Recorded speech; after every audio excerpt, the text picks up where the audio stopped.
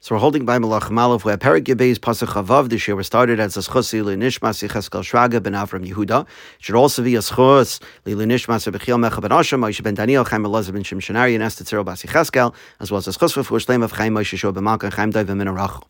So we saw last time that Rechavam ben Shloimeh is commanded not to go to battle with the other 10 Shvatim, and he listens and he stands down. Now the narrative switches to Yeravam ben Nevat of the 10 Shvatim and his concerns with allowing his people to be Oile Regel in the Beis HaMikdash.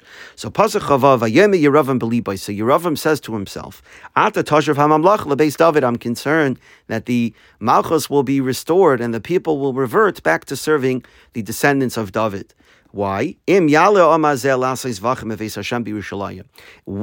or when the people go up to be Oile Regel or to bring karbanos in the Beis HaMikdash in Yerushalayim, then Vishav Leva Amazel Adonaihem, the hearts of the people will revert back to their master, El Rechavam Melech Yehuda, to Rechavam, the king of Yehuda. V'haraguni, they'll kill me as a Marid B'malchus. Vishavu El Rechavam Melech Yehuda, and they'll go back to serving Rechavam, the king of Yehuda. Now this needs a lot of hesber. First of all, just understanding the whole idea of a tzaddik and Talmid Chacham like Yeravam ben Nevat, who was picked by Hashem to be the melech over the 10 Shvatim, to fall to such a level where the Gemara says he doesn't have a chelik in Olam Haba, that itself needs a lot of discussion, and that will be unpacked hopefully in a separate, deeper dive. But let's just understand the pasuk, which the Rashi and the other Mefarshim bring down the Gemara in Sanhedrin on Daf Kaf Aleph Amud Aleph, where the Gemara discusses, Kaf Aleph Amud Beis, where the Gemara discusses Yeravam's failures and Yeravam's chesaron. And the Gemara there says that at the end of the day, his concern was about maintaining his power, about maintaining his kavod, which stemmed from gaiva. It was gaiva and kavod that was Yeravam's undoing, but the Gemara is showing you that how destructive Yeravam's gaiva and chasing after kavod was, that it brought about the destruction of 10 Shvatim, just because he couldn't stomach the fact that the people would be going up to the Beis HaMikdash. What was the problem with going up to the Beis HaMikdash? And why was Yeravam concerned that people who had already rejected Rechavam ben Shloimeh as their melech, why would they now go back to Rechavam ben Shloimeh? So the Gemara explains that there's a well-known halacha that only a descendant of David, a melech who descends from David, is allowed to sit in the Azara. So Rechavam was concerned when Klai Yisrael would go up to be Oile Regel, and at various other times when they might go up to bring karbanos, if they would see that the only person who is allowed to sit in the Azara is Rechavam ben Shloimeh, so they would recognize that Rechavam ben Shloimeh is the only legitimate melech, and they would kill Yeravam ben Nevat out of the 10 Shvatim as a Marid b'malchus. And so he was concerned that he would lose his status as the king. In addition, during the Hakel ceremony that takes place at the end of 7 years after Shemitah, a king reads from the Sefer Torah. Well, which king would read from the Sefer Torah? The people would insist that it's only right that Rechavam ben Shloimeh, as the ruler over Yerushalayim, be the one to read first.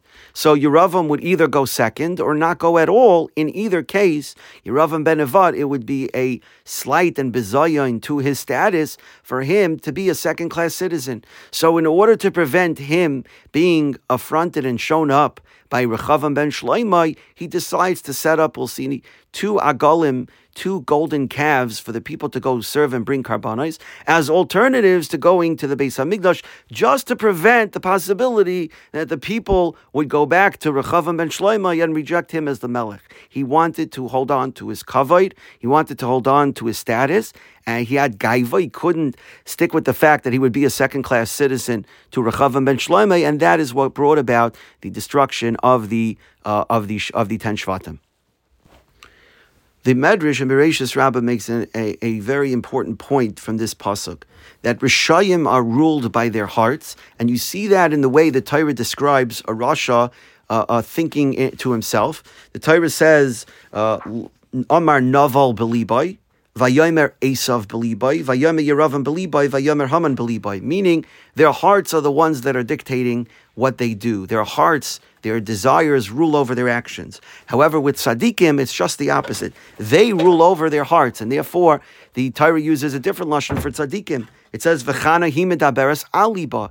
She spoke to her heart. Vayomer David el libai, vayasam Daniel el libai. It's always them ruling over their hearts, and therefore the Torah makes it clear that when they consider things internally, they are guiding their taivas, not the other way around.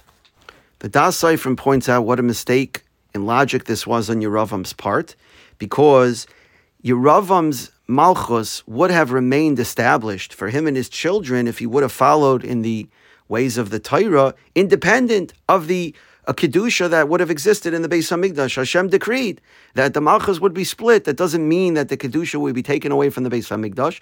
Rather, says the Das Seifrim, Klal Yisrael would have gone up to be Ola Regel and still would have remained loyal to Yeravam and to Yeravam's descendants. But because Yeravam couldn't sit with this idea that maybe he might lose his kavod, he might lose his prestige, so therefore it caused him to stumble and bring the people down with him. Mishpatzai Zav says that you see from this parak how quickly gaiva can change a person.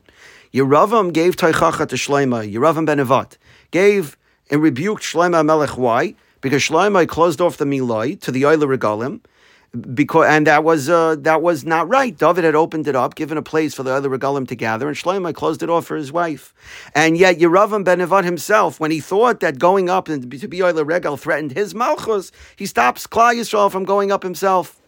And that's why his punishment is so harsh. That's why he loses his chelik in Olam Haba, because the very midah that caused him to rise to greatness caused his downfall. He rebuked Shlomo for what was being done to the other regalim. You can't then yourself, you can't then go and fall on that whole idea, that soapbox that you stood upon and gave Shlomo techacha. You can't then fail in that same area. So it was his own failure, rather his own teichacha to Shlomo that ultimately did him in. It was used against him. You rebuked Shlomo, and yet you yourself made an even greater mistake than Shlomo did.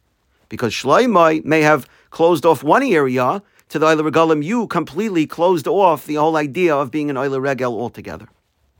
Just one last point. The Radak says the reason why Yeravam ben Nevat says to himself here about Rechavam ben Shlomo that he's Adonaihem, their master. Why is Rechavam ben Shlomo their master? Because since Rechavam ben Shlomo is a Melech ben Melech ben Melech, so he already demands a certain level of respect, and it will be much easier for him to sway their hearts to return to serve the Malchus Beis David, and therefore I better stop them from going. The other way around, for me, Yeravam ben Nevat, to convince someone to follow me, my father wasn't a king. I'm the first one in my line, so it's a lot harder for me to retain someone than it is for Rechavam ben Shlomo to convince them to switch sides.